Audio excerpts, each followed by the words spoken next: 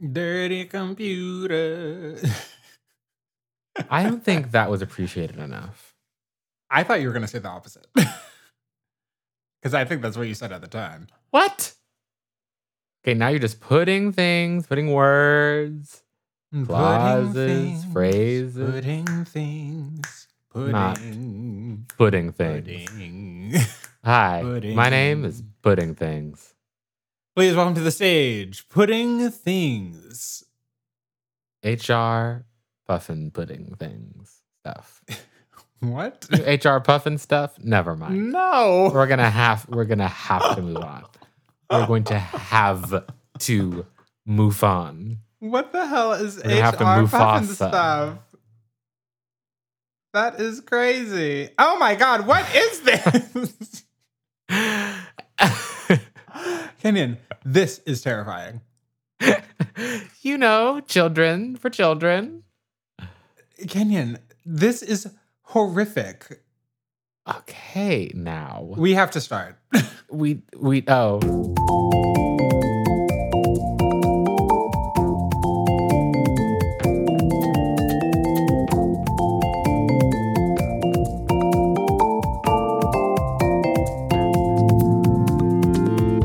Hey, welcome to We Love That. I'm Jerome.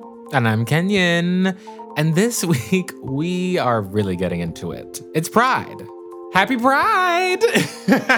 We're talking all sorts of queer topics like sports, the Friends reunion. And Lady Gaga. Lady Gaga makes an appearance. And will Kink be making an appearance at Pride this year? Well, stay tuned.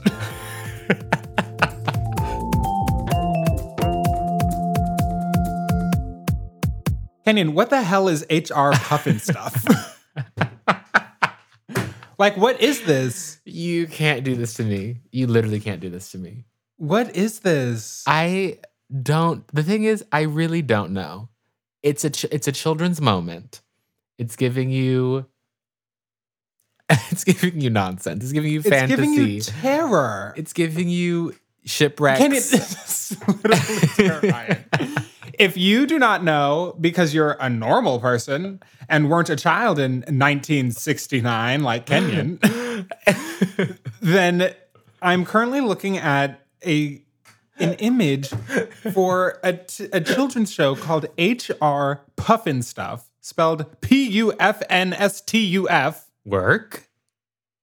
Spelling. And it's terrifying. It's the bags. This is Can someone say crazy. bags? One of these characters, first they're like, it's giving you puppets, but they're life size. So like you walked into, it's like a proto Chuck E. Cheese moment. Yeah, it's like Barney Sesame Street before they realized that they weren't supposed to shock and horrify the children. But also this guy is serving kind of heat miser. I see it, the hair. If the heat miser were a frog. But look also at the bags. had look at the bags. Well, I was going to say, it kind of is serving like, you know, in like an old like classic Disney movie when like someone gets drunk and then they like turn green and their eyes get all droopy. That's Yeah. what this character looks like. Yeah, well, and that's HR Puffin stuff. How do you know about this at all? Literally, I don't know. I think my parents. Okay. I think that's my parents. Work. They would be alive then, right? Mom, Dad? Great. Hey. Hey there, you. Glad we got that out of the way so we can talk about things that really matter. Like the Friends reunion. I can't stop thinking about it. Okay. So I am we're just getting right into it. I'm a person I unapologetically like Friends. Mm-hmm. I know this. And you don't. Why? Explain yourself. No, you explain yourself. Friends is funny. It is funny. The secret is that I feel, very my earliest comedy touchstones are very funny because they're not like what I associate me being funny currently with. Mm. Like one of them is this guy Brian Regan who has this like Yes. stand-up special What? that I love and think is hilarious. You know Brian Regan? Yeah. I walked on the moon. Like I think that is so funny. So like that's like an early one for me. And honestly, like I hate to say it, the Chandler Bing of it all. Wow. Wait, I didn't know you knew about Brian Regan. Because in literally middle school, like Yeah. people were like, "Oh, have you seen? This is so funny," and I had to laugh. But With the it wasn't Pop-Tarts? funny. Literally, yes. With come on, flip switcher, flip them switches. Go flip switcher. I cannot believe that I'm being forced to relive this. I think it's hilarious. I genuinely think it is hilarious. It is one of the first times that I was like, oh, if I want to be funny, I should be like him. Whoa. I know, it's crazy. Well, and see, Chandler this Bing gets was part of that. This gets to the difference between you and I. Is that you? Oh, no. No, this is going to be, I think I'm about to insult my own self. Is that you Oh, really God. value humor. I do. Like, very much. And I just And don't you're think... a bore. Well, okay. I was going to actually take a shot at my own self, but you did it for me. So, thanks, I think. So, Thank you. Thanks. I for some reason, humor isn't as important to me as it is to, honestly, so many people in my life and all of my Yeah. friends. Yeah. Being funny is actually important. I guess. Thank you. So maybe that's why you don't like Friends. Now, let's not be too hasty because that thing is not funny. Friends is funny. It's boring. Absolute yawn. You're wrong. It's funny. Fall asleep. No, Friends is funny. Anyway, that's part of why I like it.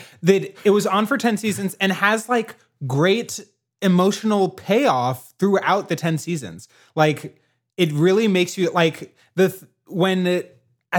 spoiler alert if you haven't watched Friends, in this finale, when Rachel gets off the plane, it's like, oh my God, like the will they, won't they of it all for 10 whole years. Like finally, it's just, it has great emotional payoff. Like the fact that Monica and Chandler like take so long to like get together and then like become this beautiful like cornerstone relationship is amazing. I mean, I love that you love, first of all. But I don't think we can say that we love because I don't love. I disagree. I'm going to veto your don't love and replace it with a love. Oh, okay, we love Friends. Mm. But so the Friends reunion dropped last week. Flopped last week? Don't say that. On our dear, dear friend, sponsor of our podcast, HBO Max. Right. And I mean, I talked to you about this at the time because I couldn't believe that it was happening. First of all, typically a reunion is like another episode, which they simply did not do. There's some point when Courtney Cox is like, she's like, part of why I'm crying is because we're never doing this again. She's like, this is the last time that it's going to be the six of us together and people are going to be able to ask us about Friends. Like, we're not doing this in another 15 years. Wow. And I was like, why don't you wait and see how the money is? Look, that's the truth. The people will go where the money flows. Exactly. And honestly, I can't blame them for that. They probably made like $500,000 doing that little thing. But how? I don't even understand it. I streamed it. Wow. So part of what was cuckoo bananas about the Friends reunion was that, and this is what I had told you at the time because I just couldn't believe that it was happening. They like brought on celebrities to like do little talking heads about Friends, right. Including Reese Witherspoon, who's on Friends, including Academy Kit Award Harington, winner, who is Reese Witherspoon. Okay, stop the presses. Reese Witherspoon has a Best Actress Oscar for Walk the Line. Like, who knew? Reese did. I'm sure she did. She reached it. And it's like, like a couple of years after like Legally Blonde. I just like I was not aware of that switch happening so early in her career of like taking on like the big prestigious roles. So work Reese, Queen. So Reese Witherspoon is in it. I was surprised that like Brad Pitt wasn't in it. Like that seemed like it would be but honestly, no, that's weird because of Jen. That's why. Oh. Anyway, like then they have like TV people. They had Mindy Kaling. They had Kit Harington, who I guess, was on a television show. So shouldn't talk about it. Then they just had like other famous people, which like, and wait. One of them when people was come on. What did they say? Like they're coming on just to be like, I too loved this. Yeah, like this is my favorite. This is when I watch Friends, or like this is my favorite Friends episode, or whatever. Okay. So like David Beckham is there, which is like, yeah, he's a celebrity. BTS was included, which is like, okay, like, why are all 7 members of BTS being interviewed about Friends for the Friends reunion? They're Like, having whose a idea media was that? moment. They're having a full media moment. And I say, They are. good on you. Work. I mentioned this briefly. I'm really all over the place today. I mentioned this briefly last week. The new BTS song Butter, I'm very into. I think I'm less into it than you're into it. You know what I'm saying? But it's still fun. It's fun. It is still very fun. What about the little Usher reference? They reference an Usher song. Yeah. And I mean, okay, they are singing. They're singing. Like, I'm here for it. Like, it's good. Did they sing on the Friends reunion? No, they didn't. But they Okay. talked about why they like to watch Friends together. Work. But then the one that truly gagged me. We've got Academy Award winners. We've got international pop icon sensations. We've got Comedian. world-class athletes. We've got comedians. There was a talking head from Malala Yousafzai, Nobel Prize winner Malala Yousafzai, and her friend is like, she's like, you're such a Monica. Like, I'm sorry, Monica does not have a Nobel Prize. I cannot believe that Malala is a Monica. Malala is a Monica. I just and Malala came on and said, "How did?" She's like, yeah, I love it. I love Friends. Wow, It's crazy.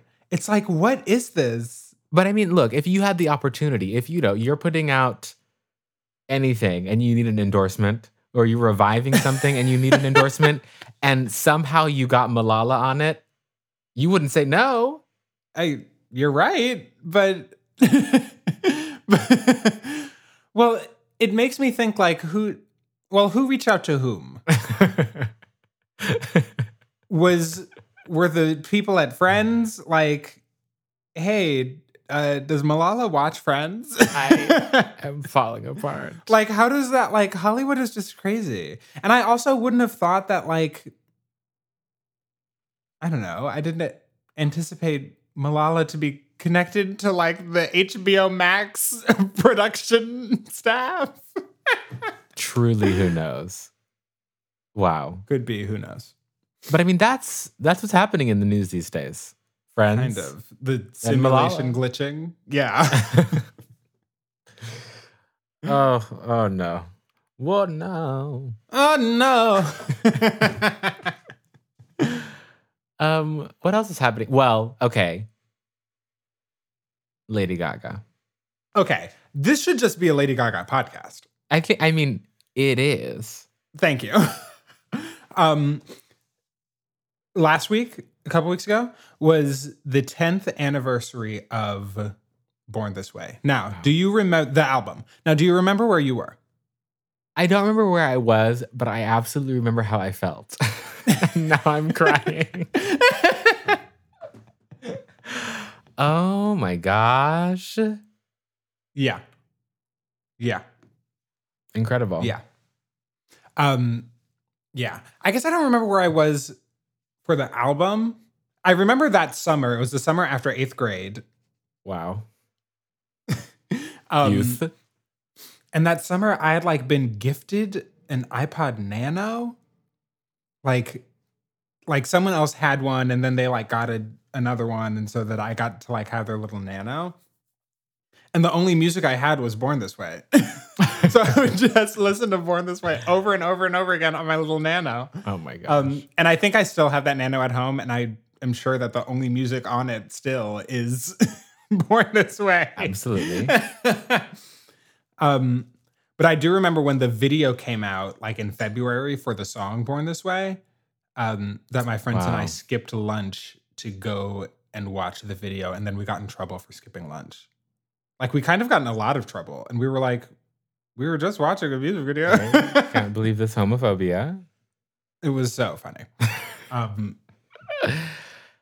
First of all, that's just like, that's her second album. Kind of. I mean, okay, Fame, who knows what to call it. Fame Monsters, like, you know, one thing together. Right. But like, that's an amazing, second, like, and I can also do. That's why she's an icon. Is because, and it's funny, we were talking with Tanner about like, you know, it's like Bad Romance and then like other stuff. And then, you know, Tony Bennett and The Star Is Born. But like to go from the first slate of songs from the Fame was like Just Dance, Poker Face. Like it was, she already was doing that. Love Game, Paparazzi. Yeah. Yes. And then it was Bad Romance and Alejandro and Telephone. I don't like Alejandro, but I included it. And then it's like, okay, well, is she going to be like kind of a one-hit wonder or like she was good on this album and then can't keep it up. And then the album the next album she comes back with, within like 2 years, Born This Way, Judas, You and I, Edge of Glory, like, Edge Shiza. of Glory, on top of literally every song on that album, which I love. Like, I love the Queen. I'm gonna be the queen. You do love that, don't you? Let's not forget Government Hooker. Government Hooker. Bloody Mary was my favorite for a really long time. Okay, I'm realizing that for people who have listened to this podcast before, that we have just listed Lady Gaga songs. I think this is like our fourth time doing that, being like, these are great. This is amazing. Also, this one and too. And saying like, going with the nichest of songs, and niche Lady Gaga songs, the jokes write themselves. Like the songs on this album are called Bad Kids, Highway Unicorn, Road to Love, Fashion of His Love, literally The Queen. Like they are ridiculous. Like Black Jesus Amen Fashion is a song title that 10 years ago I was like, yeah. Yeah. It was really good to me back then. Oh, yeah. I mean, it genuinely was like, wow, like, I'm beautiful in my way because God makes no mistakes. I'm on the right track, baby. I was born this way. Like, that, like, really did something. It came out at that right time where my queer little self really needed it. Yeah. She really needed it. Yeah. Not you saying, yeah. Yeah, Nah. you did. Yeah, you did. Oh, my goodness. I agree. And for it to be also just like it was everyone. It was everywhere. Yeah, it wasn't like everyone was listening to Born This Way. just Like, in it was my the little song. pocket of the world. Yeah. And so here on the 10th anniversary, in this month that is extremely prideful, I will say. Happy Pride, first of all. Let's just say that. Thank you. Gay rights, okay, yes. So Lady Gaga is releasing a 10th anniversary special edition of Born This Way. Which is going to... Wait, I'm sorry. I'm remembering other tracks from Born This Way. Like Heavy Metal Lover is amazing. Whoa. I haven't listened Electric to Chapel so is long. amazing. Hair is amazing. Americano is amazing. Like every song on this album is amazing. That is like... This is one of my favorite albums. It's so up good. there. Like top 5, top 3. Wow. Yeah. It's like that. All right. So, as part of the 10th anniversary, all right. Thank you. As part of the 10th anniversary, Lady Gaga is re-releasing the album with 6 reimaginations of the original tracks done by artists that she has described as queer icons and like people who, The people of the champion queer LGBTQ. rights. Yeah. So Community. queer people and also not queer people, but we stand. Right. So she says. So the first one is Judas as done by Big Frida, which is like I didn't know that I needed that, but Essential. Essential. thank God we have it. It feels like a return, but it's to something that we've never ever had before. Yeah. But it feels like, first of all, everyone go listen to this, please, because you were looking for a song for the summertime because it's here. The summer's here, and this is Correct. it. This is it for you. Just bopping by the pool. That's what I am doing listening to this song. It's so good. The way Judas, the way that it gets transformed into the bounce horns. Yeah. I love it. It's I good. love that she's collaborating with Big Frida. What? Not even collaborating. Fully, here's my song. Here, you make my song and you make a song, you redo my song and I will promote it. That's sick. I love it. That's dope. I think that's great. I think even on the 10th anniversary, they unveiled this mural in West Hollywood and gave her a key to the city, whatever. She gave a speech there and posted on her Twitter and Instagram that Born This Way, the phrase, is something that she was inspired by this activist that I had never heard of, Carl Bean, who is this gay, queer black activist who talked about being born this way in the 70s. So I just think that it is very this is what Pride should be about. Right. And I just think that it is very dope that this is how Lady Gaga is celebrating Pride this year. I think that's really that's what I want to see. I wish I had known that Carl Bean story earlier, honestly. Yeah. But that doesn't take away from the fact that it's the truth. And Black queer people, everyone. Yeah. Yeah. So I love that Big Frida is the first person. I'm really curious about who the other people are going to be. I want some speculation. You give a name, I'll give a name. Okay. I think Rina Sawayama. Wow. Who I have not really gotten into. I've heard that her album is amazing. I haven't I've listened to a couple of tracks and loved them, but I haven't really gotten into it. She is queer, and there was some tittering on Twitter about there were rumors that there was going to be a Chromatica remix album, and that Blood Pop was working on a Chromatica remix album with all these features. And so Blood Pop at some point, who is this producer that works with Lady Gaga, tweeted who would you want to see on a Chromatica remix album? And someone said Rina, and Blood Pop was replied to it or something. So there were people were ooh, maybe this is something that's happening. And what if the remix album that was being tittered about Right. was not of Chromatica, but was of Born This Way? So I think Rina I think that would be very of the moment, very lifting up a lesser known queer artist of color. That's sick. That's sick. Wow.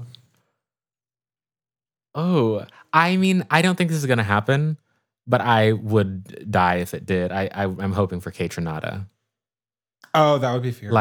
Black queer producer, is giving you dance musics. That's his absolute bread and butter. And I think it would just, and he's kind of having a moment. He released his second album, I guess a year and a half ago. But it won a Grammy. He's having a moment. So I don't think it's out of the question. I don't think it's going to happen, really. I agree. I don't know if it's going to happen for this, but I want to see it happen in the future. I think it would like be Kate so Renata has to produce for Lady Gaga. good. I think it could like take us to places we've never seen before. You heard it here first, folks. The Final Frontier, a Lady Gaga Kate Renata collaboration. So the full album comes out on the 18th. Now this is what I'm mad about, is that the 18th is too long from now. The full album needs to be out today. Right. I needed it for this month. It is for this month for me. Yeah. And so over halfway through the month is not enough. Like I need it now. Yeah. It's my money and I need it now. Yeah, I hope that we at least get like the other she should continue to drop singles. But the first one was like really like, I'm dropping this thing right now. I mean, that's what people are doing these days. It's like promotion. Once you have You're right. If you have a fan base, just give them the music. Just give them the music. Wow. We're really here. This is a long moment for the world today. But there's a lot that needs to be talked about. Yeah. And so far, we've had some extremely important things like Lady Gaga and HR Puff and stuff. Some not so important Don't forget things. Malala Yousafzai. Right, and Malala. Some less important things like Friends. How dare you? But now we've got to tackle. Well, I don't even know what category to lump this all in together with, but I want to start with Simone. I'll give you the category. Category is misogynoir. Thank you. Okay. Let's start with Simone. I mean, you've probably seen it in the news. Well, I don't know if you've seen it in the I hadn't until you brought it up. Basically, sports, they've returned. The world is opening back up and things are happening, and this is very good. There's supposed to be an Olympics this summer? Right. Which is... I've actually heard that that's not the tea. Like, Japan is not, like... Anyway. But recently, Simone Biles basically broke gymnastics yet again. Correct.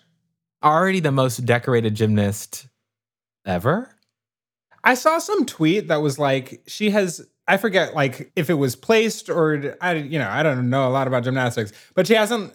The last time that she didn't make it to, like, the champion team or, of the winners at the end or whatever, like the highest marks at the end, the last time she didn't make it there, it was like in 2013 or something. It's been like 7 or 8 years. Wait, how old was she then? I don't know. Like what? It's like, what's going on? She's 24. Wow. Okay, well, so am I. And where are your Olympic medals? Yeah. Well, look, they're trying to withhold her flowers. Girl, as they always are. She performed what is called a Yurchenko double pike. Which, first of all, why is it named after someone else? I don't. I'm reading this little New York Times article.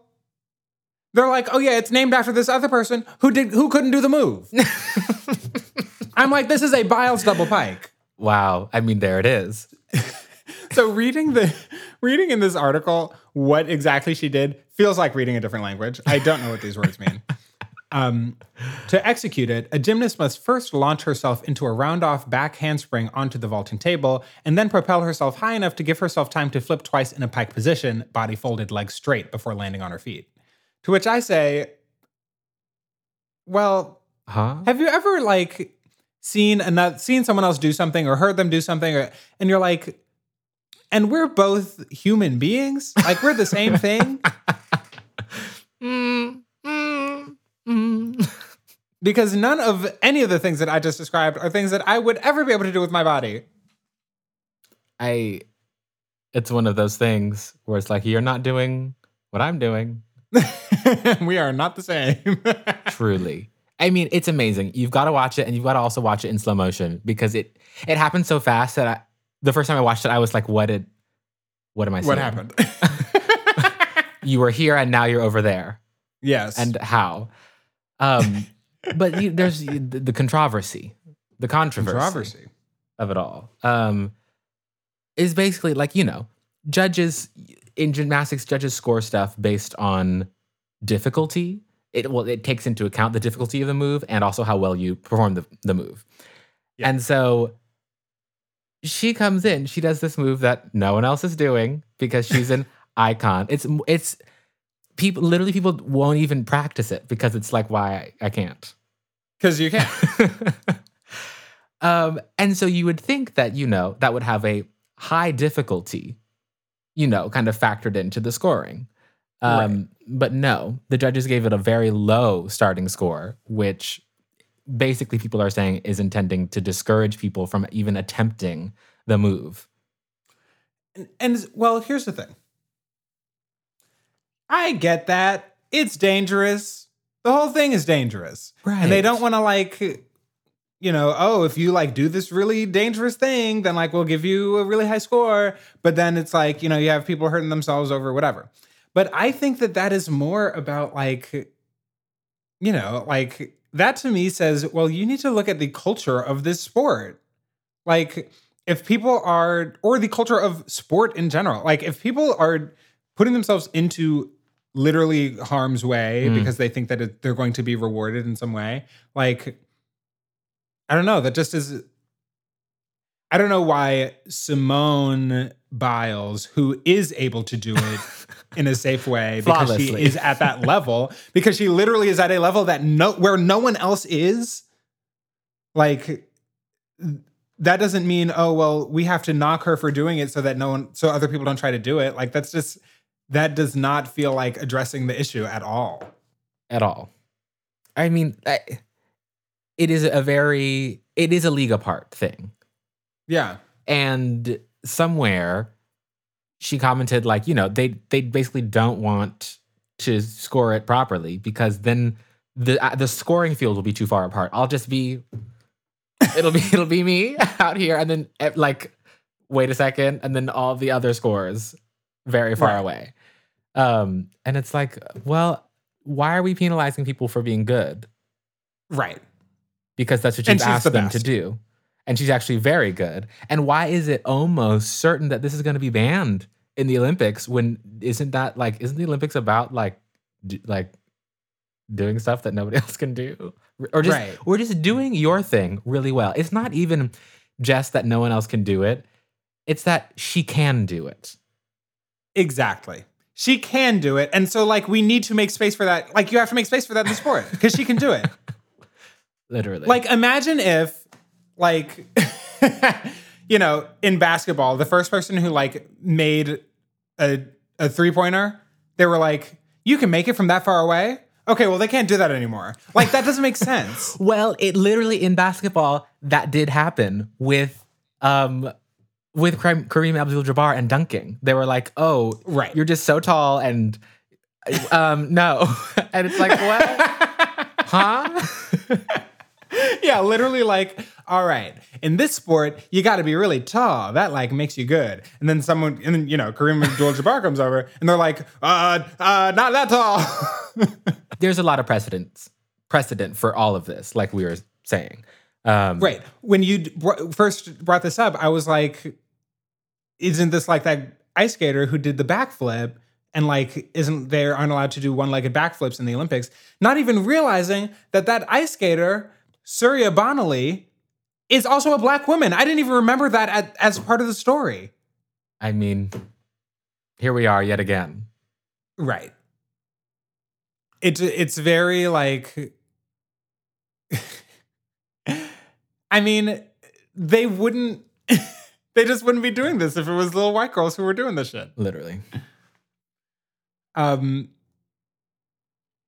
that's deeply infuriating. It is, and it turns me off from sport in general, and I don't know, with all that's going on as we approach the Olympics, as people talk about transgender people competing, right, and their existence and their allowance to do what they can do with their bodies.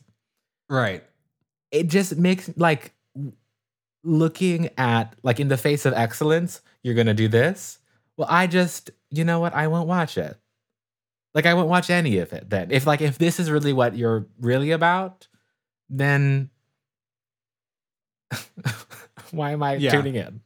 Yeah. And it's something I've been thinking about a lot recently around trans people in sport, is that it has to do with the Kareem Abdul-Jabbar thing, which is like, sometimes we're like, ooh, the way you were born, like the predilections that you have or the way that your body is or whatever, like that's really great. Oh, like you're really tall, like you're going to be great at basketball. Like that's awesome. But then when it's trans people, when it's, when it's women who do not look like the way that white women look, whether they are cis or trans, it's like, oh no, well now this is bad because you're not supposed to be like this. I was watching, my friend sent me this Twitter account of this boy who is like, creating a promotional Twitter for himself as a football player. Like he's like trying to build his football career or whatever. He's like 6'5", 250 pounds, going into the 8th grade. Whoa. And the idea, first of all, like watching the video of him like playing with other 8th graders is like, oh, this is ridiculous because you're the size of an NFL player. But, and I'm not saying that he shouldn't be able to, but like what part of that makes more sense than like, oh, like like 99% of trans athletes do not have that much physical difference between them and the people that they're competing against. But because this is like a cis man, it's totally fine.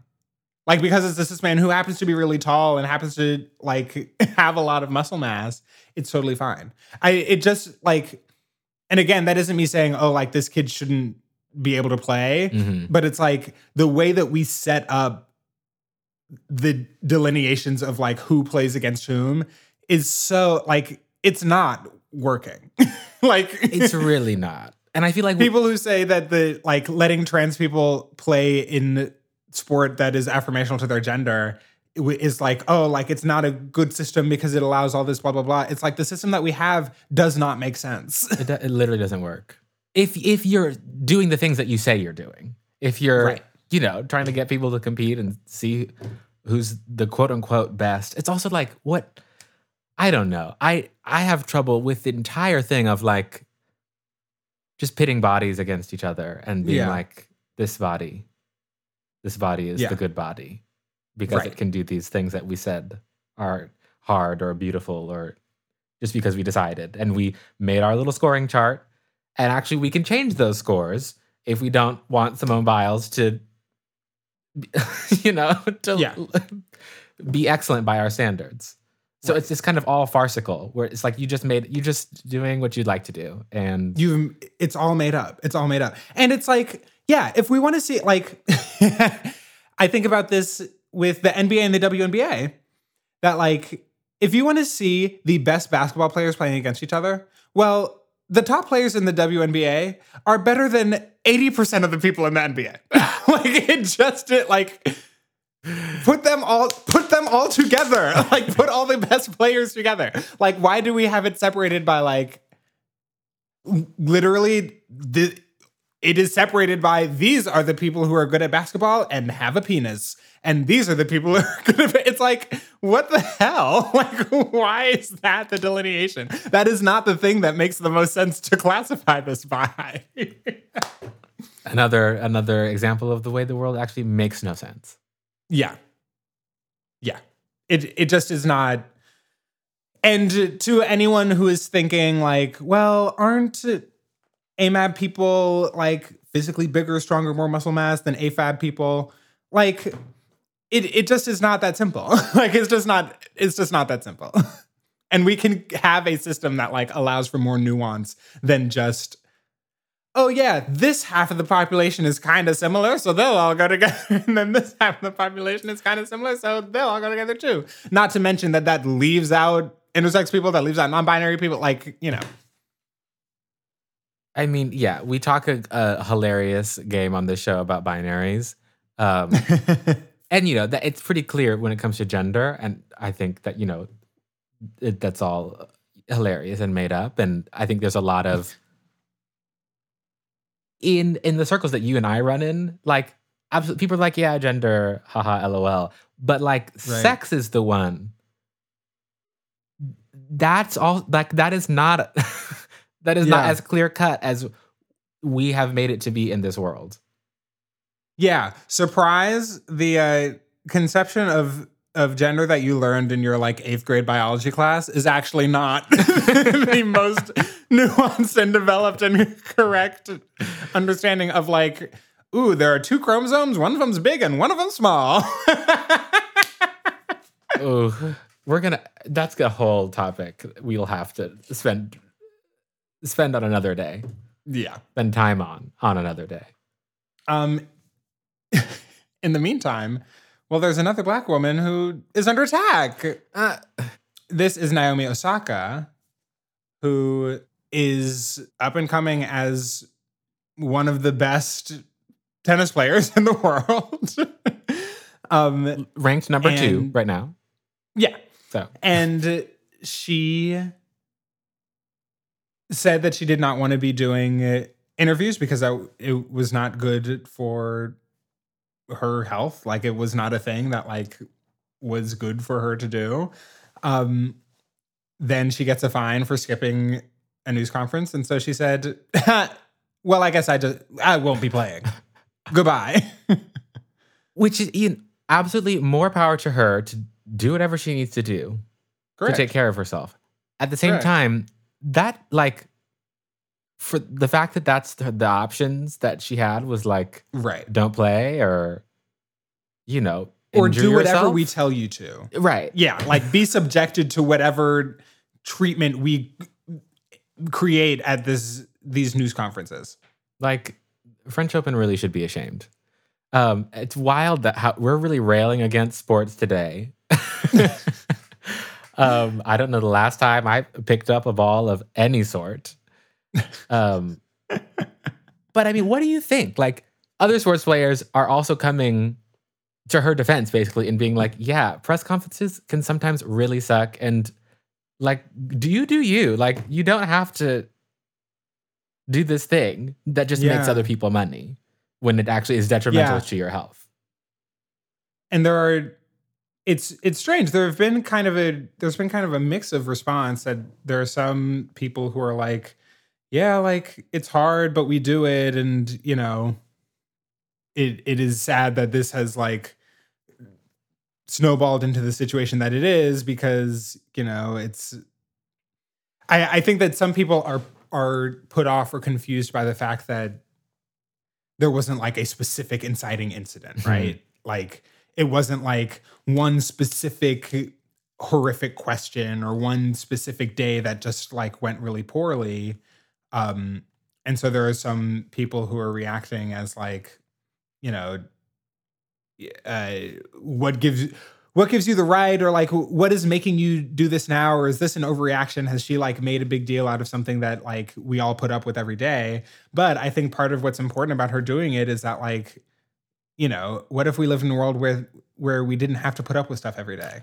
And like we can make that happen. Right. I don't know when it or we can like try to get there. I don't know when it became absolutely she gets paid for this, but it's also like it is a privilege to watch people at the top of their game be really good.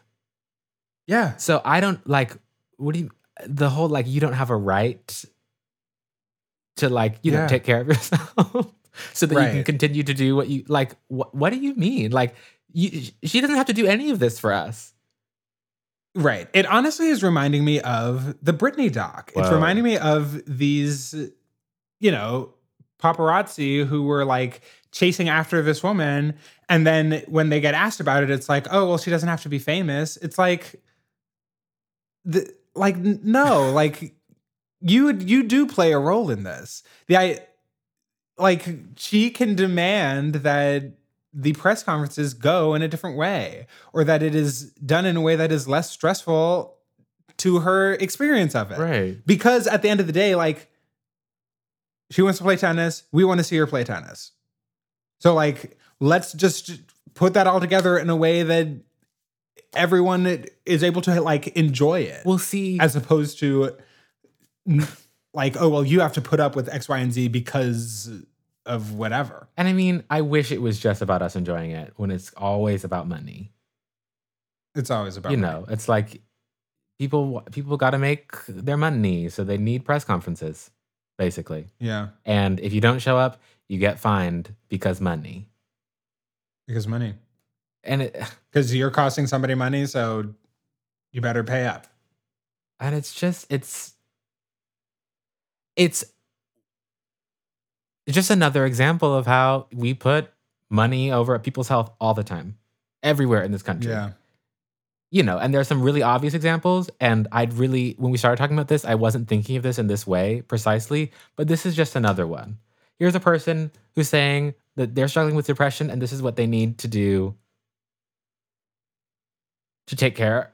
Like, Naomi's like, I've just got to take care of myself. That's what she's saying.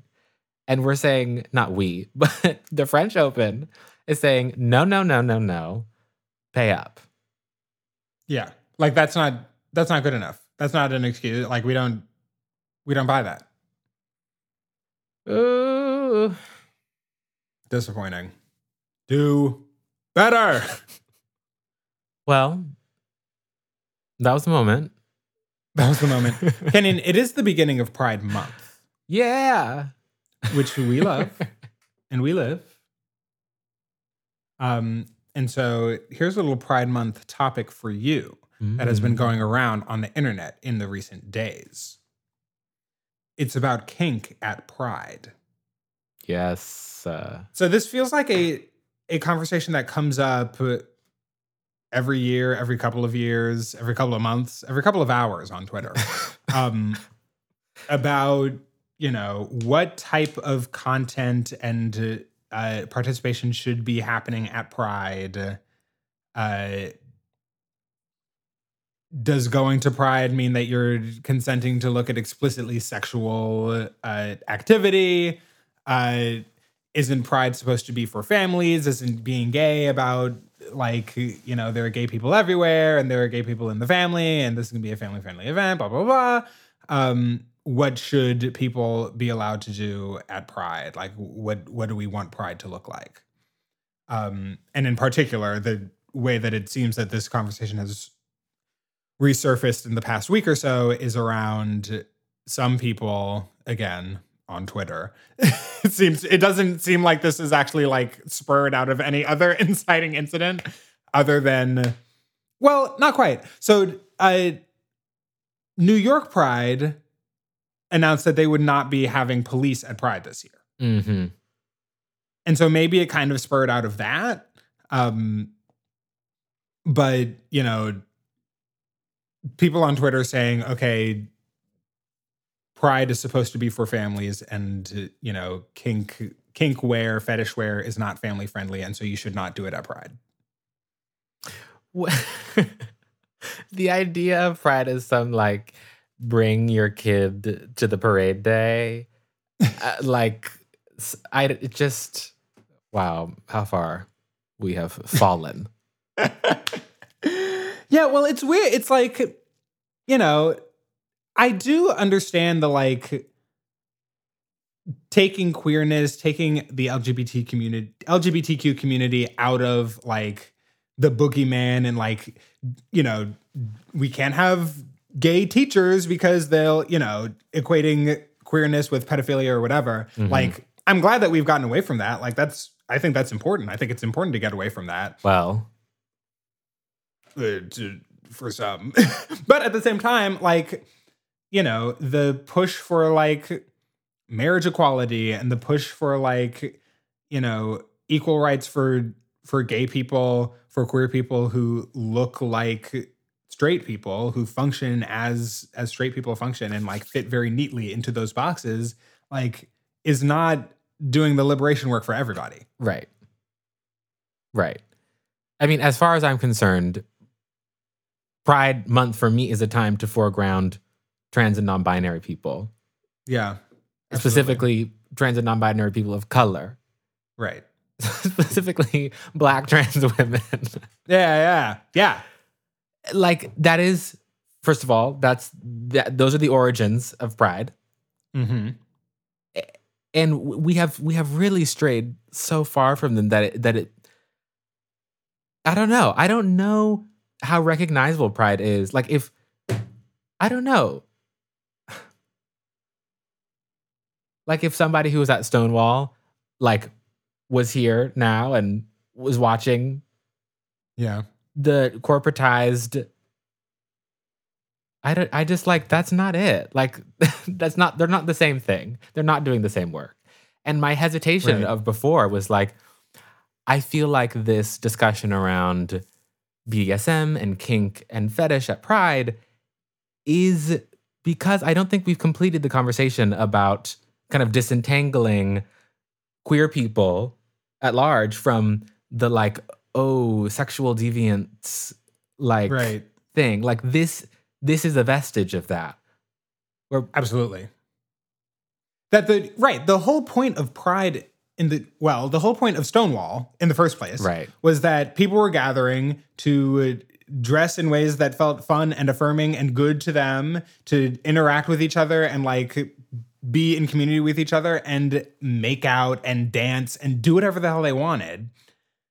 And the police would not allow them to do that. Like that was the entire point, was people coming and saying, you cannot do that here. You can, like, we don't want to see it. We don't like that you do it. We are making it our business and we're saying that you're not allowed to do this. And so the idea that now, 52 years later, we've decided, or there are people who are like, oh yeah, like you all aren't allowed to do this here because it's indecent, is like, wait, that literally was, that's literally what these Stonewall riots were rioting against. Right.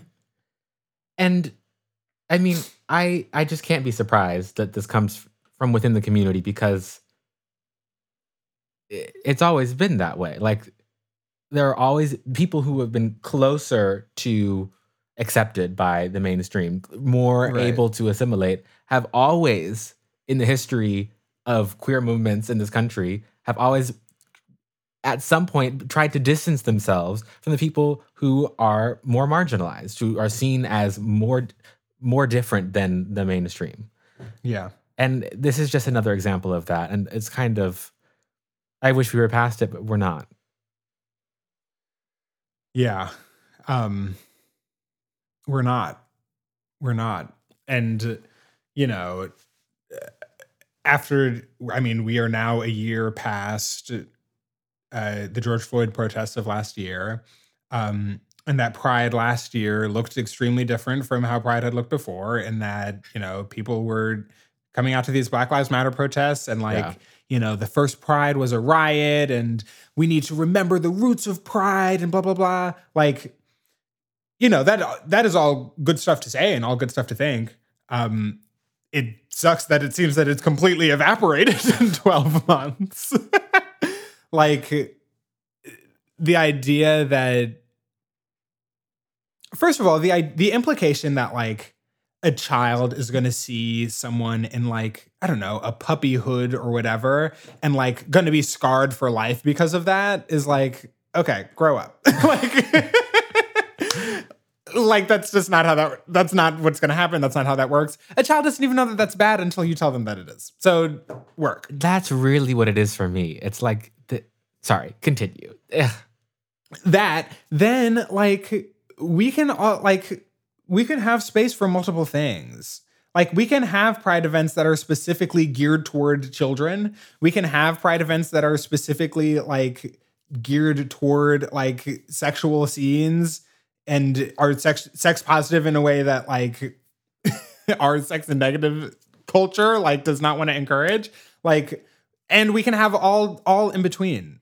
Like it's okay. Like people can show off their bodies and people cannot show off their bodies, and people can look or decide not to look or whatever. And like, that's okay. Like it is okay. That is, to me, that's what Pride is about, is that it's like I have always felt like, and there is some privilege in this, but I have felt like I can wear whatever I want to Pride and like feel good. Mm-hmm. And I know that not everyone feels that way, in part because of like body standards and in part because of just how I see myself and function in the world. But like if I wanted to go to Pride in like something that like did not attract a lot of attention, like that would be like, this is how I am at Pride. Like I'm not like looking around at like, well, what is it and why are you wearing that? And that person shouldn't be wearing that. And you know, whatever. Like it is for you to be proud of yourself, however you want to exhibit that. And there it is. Not to mention, like, there's a, I mean, some of these Twitter white gays are like, they really outdo themselves. But saying that, like, people wearing fetish wear at Pride makes it inaccessible, which I'm putting deep quotes on to, like, I don't know, to people who don't want to see anyone wearing leather in the summer. I don't know. When like Pride is actually inaccessible to people who need to use wheelchairs or walkers or any other sort of, it's like people who cannot just get around and go to a parade and run around the city and do whatever they want. Like if you want to talk about accessibility, like who are you advocating for here? That so deeply misses the mark of the entire, of like just the entire project that's going on. It's like, have you been to Pride before? Yeah. Like we're really using that language. Yeah. As well as like, I mean, now that I even just talking through it right now, like I'm just realizing this obviously has nothing to do with children. Like this is clearly just people who are like, I don't want to see you at this event wearing that thing that I don't want to see. Ooh. Like it has nothing to do, like the idea of framing it around like, oh, well, I'm just trying to protect the children. That's one of again is literally like, that is the same argument. The way that is the same argument that like Anita Bryant was using in the 70s to say that gay people should not teach in school. Like that's the same. You're saying the same. Jerome, think about the children, please. Ugh. Would you please? I want the children to see. Children must listen. Yeah, the way that we use children to justify violence, right? Everywhere, state violence, violence in homes, it's wild to me how it's like, oh, for the like if you say something's for the children, you can do literally whatever you want, and the government will pay you to do it. But when a child comes forward and says, "This is who I am," they'll get thrown out. They'll get beat up. Like that. Yeah. For the children, go home. Go home, Roger. Go home. Go home, Roger.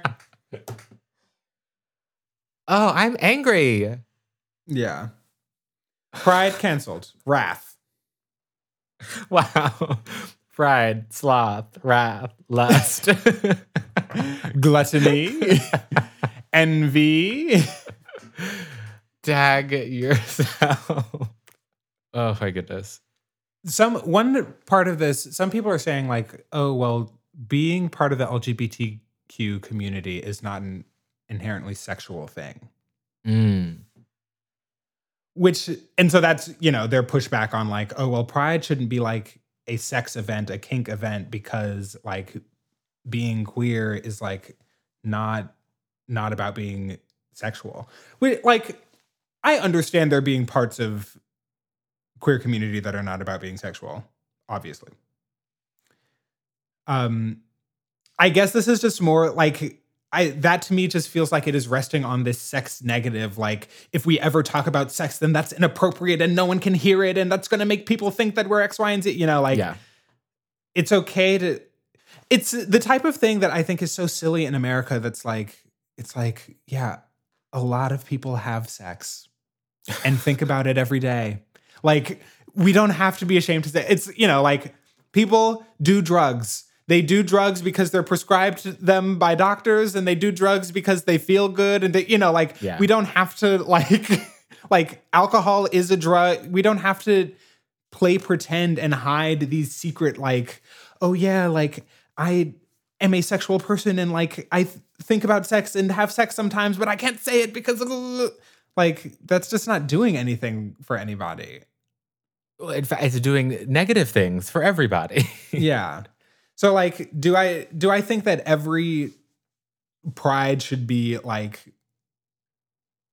fulsome street fair and there should be people fisting each other in the street. No, not everyone. But like, it doesn't have to, we don't have to hide, that's the whole, which again is the whole point of Pride. Like, we don't have to hide in the closet. We don't have to hide in the bedroom. Like, straight people certainly don't. Literally out here all the time. I'm curious, like, when that to get personal. Yeah. I don't know. Like, we both grew up in America. I was born and raised here. True. Big if true. In America, I was born and raised here. Thank you for getting that. And thank you, Ebony Jenkins. Anyway, continuing. Yeah, so like this culture that we're talking about, like we come out of this, or we were raised partly in this. Right. This culture of sexual repression, of sex negativity. Like right.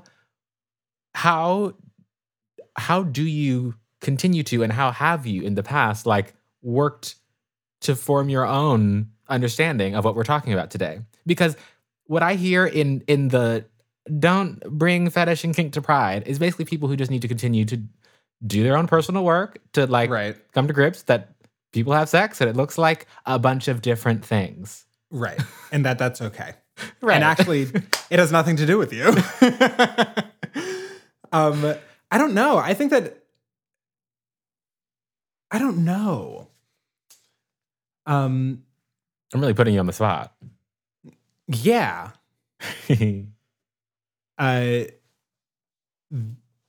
I think that I would have benefited from like, I mean, the sex ed that I like had in high school, this is like where this question is taking me.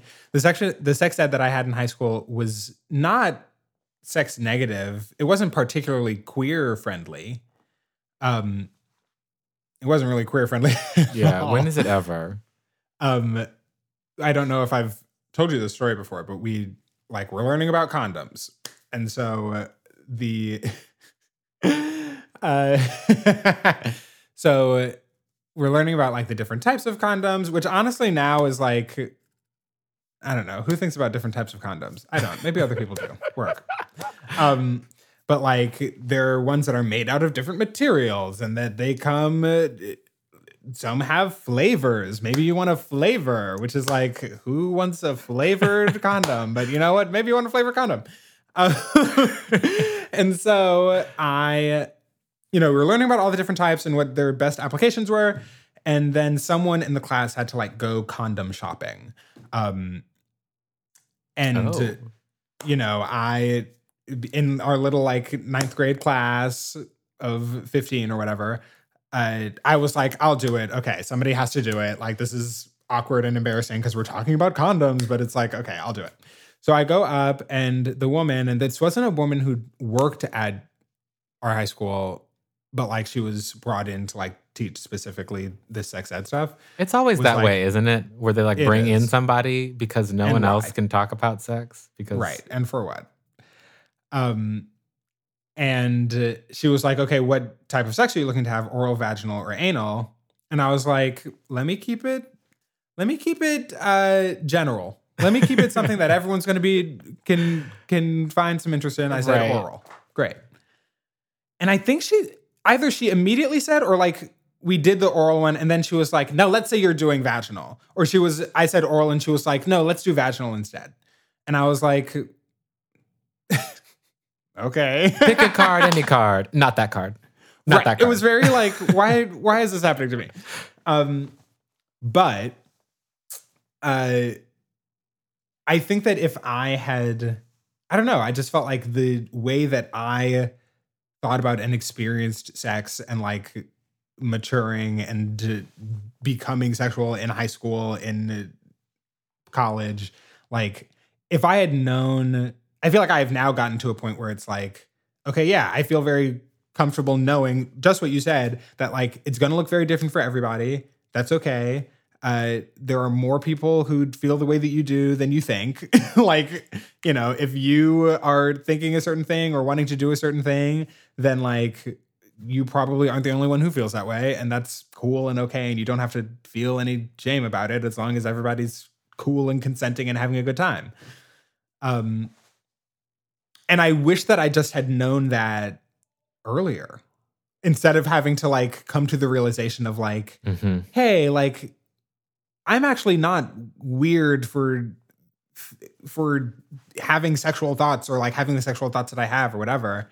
Like I don't have to like feel ashamed of them, and I don't have to repress, and I don't have to like keep it all secret because nobody else wants to hear about it because it would be gay sex and that's gross. You know, like there just is more. There's more. I don't know. That's what I think about in response to your question. Yeah. Yeah, I mean, that really, I feel like similar, not in the specifics of the sex ed story, but just, I feel like lots of the work ends up being like extremely, at least for me, like ended up being like very slow and lonely. Yeah. It's like something that you sit with I sat with myself and was like, I could either problematize myself from here, to oblivion, or I could accept these things about myself. And Right. I think, this is just coming to me now, but like, I think another place is just in queer friendships, like talking about sex with other queer people. And yeah. I think that like queer people get such a bad rap for, it's like, oh, they're always talking about sex. They're just always blah, blah, blah, blah. And it's like, no. What we're doing is like, we're normalizing this thing that we can't talk, like we haven't had to not talk about Right. anywhere else. We're doing that now. And so Right. maybe maybe it looks a little condensed. Maybe it is a huge topic of the day, but that's because we need it to be that way. Right. And again, like, not that this is always like the most positive way to justify or to make an image of, but like straight men talk to each other about sex all the time. Straight women talk to each other about sex as well. And again, not that like every way that each of those conversations manifests is like the optimal way for it to occur. And that's certainly not true for queer people either. Like everybody's working on it and figuring it out, whatever. But I don't know. Yeah, I feel like, even getting to like, I had some queer friends in high school, more queer friends in college, but it wasn't until like the end of college that it was like, oh, wait, we can talk about sex because we all have sex, and Literally. Like, it's not weird, and it's not like gross because we're gay. Yeah, I mean, absolutely, straight people talk about sex all the time, but also straight people don't talk about sex as much as maybe they could and Yeah. should. I mean, like, where I'm going with this is back to where we started, which is that, like, the kink community, the BDSM community, like, have taught us and have so much to teach us about consent. Yeah. And it's like so much of what we know, like, comes from these communities. Right. And it's because we talk about it. Right. It's because queer people talk about it. And I frankly think that more people should talk about sex so that they can know what they're up to and not rely on, like, straight people. I feel like, I'm not a straight person, so I don't really know. But the unwritten rules of it all. Right. Dangerous. Deeply. Exhausting and dangerous. Exhausting and dangerous. And, like, really undergird non-consensual sex. Yeah. Like, why does that happen? It's because people aren't talking. Right. Because there are these things that you're supposed to know. And it's because people are too afraid to talk or to ask, and so just do. Like, that is, all the research shows that is where non-consensual sex happens the most often, is like people just assuming and like not wanting to stop and not wanting to ask the question because, oh God, how do I even say that? How do I even ask? How do I even talk about this? Yeah. Yeah. Totally agree. We have so much to learn. And so I am looking forward to seeing those communities at Pride. Yes. Because that's what Pride is about. Yes. Weeping. Well, Kenyon, I'm looking forward to talking about more Pride topics this Pride month. I need it. I need more talk, more Pride, and I need Lady Gaga to release the next song. Yeah, like, please, yesterday. Like, where is it? And also, thank you. And also, thank you, Lady Gaga. And thank you, Big Frida. And thank you to, fingers crossed, Rina Sawayama. Fingers crossed, Kate Renata. And to all the people out there listening, have Happy Pride. Happy Pride, everybody. Thanks for listening, Divas. We Love That is brought to you by Kenyon and Jerome. Our music is by Sophia Campomore, and our art is by Griffin Keller. And please drop us a line at welovethatpodcast@gmail.com.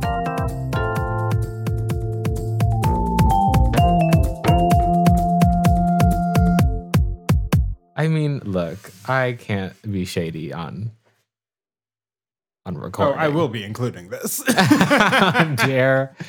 How literally dare you?